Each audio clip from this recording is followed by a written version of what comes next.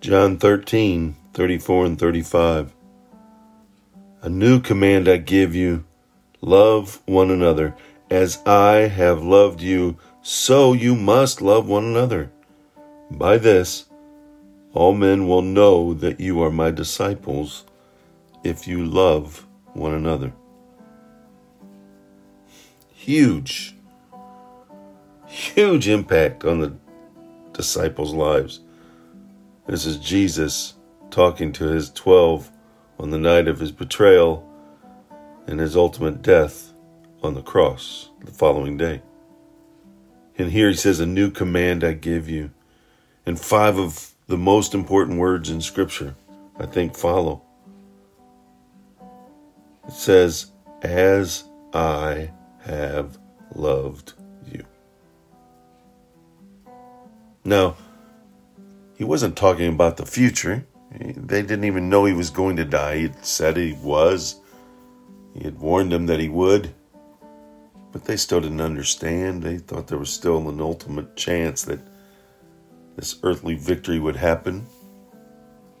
He was talking about what he'd previously done earlier that evening. That he went to the basin that was empty of water with a towel sitting near it and filled it with water and stooped and served the disciples by washing their feet. Washing the feet of Judas, whom he knew was going to betray him. Yet he washed his feet, got on his knees, and took the filth off of his feet. Peter, who he knew was going to deny him 3 times. To the point where Peter wouldn't even say his name, but would say, that man I do not know.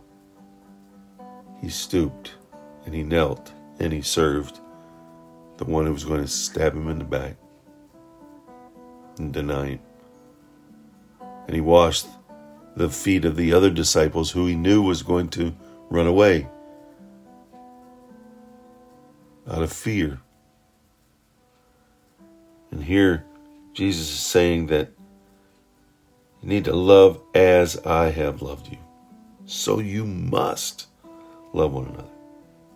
He knew their love was going to draw lines and put people in boxes and wouldn't extend a loving, helping, serving hand to someone who would stab them in the back or betray them.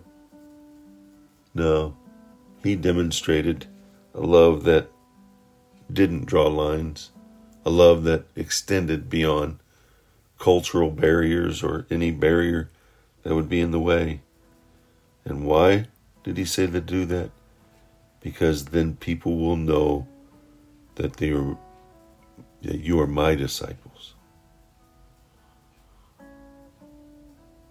Jesus says that Christ-like love will show him.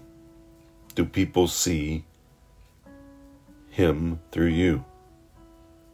A better question, do people see Jesus through petty bickering, jealousy, and division in our churches today? Love is more than simply warm feelings. It is an attitude that reveals itself in action. And how can we love others as Jesus loves us? By helping when it's not convenient, by giving when it hurts, by devoting energy to others' welfare rather than our own, by absorbing hurts from others without complaining or fighting back. That kind of love is so hard to do and can't be done without the power of the Holy Spirit. That's why people notice when you do it and know you are empowered by His supernatural Spirit. Go out, make it a wonderful, God-filled day by loving others in such a way that they see Jesus. He did it. Let's do it.